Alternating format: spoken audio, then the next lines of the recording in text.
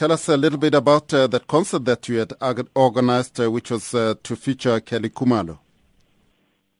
Yes, indeed. We made a deal with Kelly Khumalo in January to come and perform in UK on the 1st and 2nd of May 2015.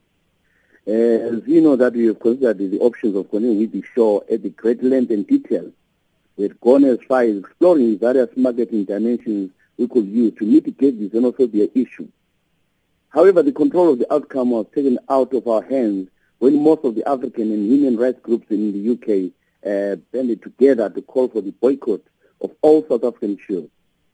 Immediately, with nearly 90% cancellation of pre-booked tickets and almost total request for refunds for tickets sold, it is not secret that the large majority of our customers are Zimbabweans and fellow Africans, and the rest are very sensitive to immigrant plight, here immigrants themselves here.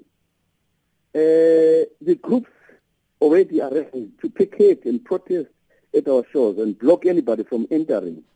Police clearance for the Kelly show will therefore not be granted, as there have been fatalities in African shows before. However, all is not lost. We hope that after maybe the government of South Africa does something on this, and then this dies down, Kelly Khumalo will come and perform for her fans in the United Kingdom. You mentioned that there are some NGOs and other groupings that have called for the boycott of this. Have they done it formally, and can you name some of them? There are quite a number of African communities here. Zimbabwe Association, African for Peace, Human Rights Defenders here in UK also wrote to me to say, do you think it's a good idea to continue with this show?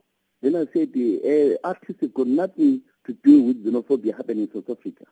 But what they are doing is they are saying it can, by blocking Kelly not performing or boycotting her shows, because it's somebody who's a high profile, it will send a clear message to the government of South Africa. Ezra, I'm just curious as to how were you able to learn that there are some groupings that are calling for the boycott of South African shows?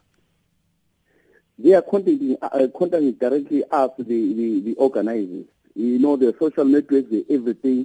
There have been WhatsApp messages spread around, boycott Kelly Khumalo in UK, block Kelly from performing, sending all over. And there are some groups which contacted me directly, calling to say, why don't you postpone your show? It's not a good idea at this stage to wine and dine while fellow Africans are getting killed and burned alive in South Africa.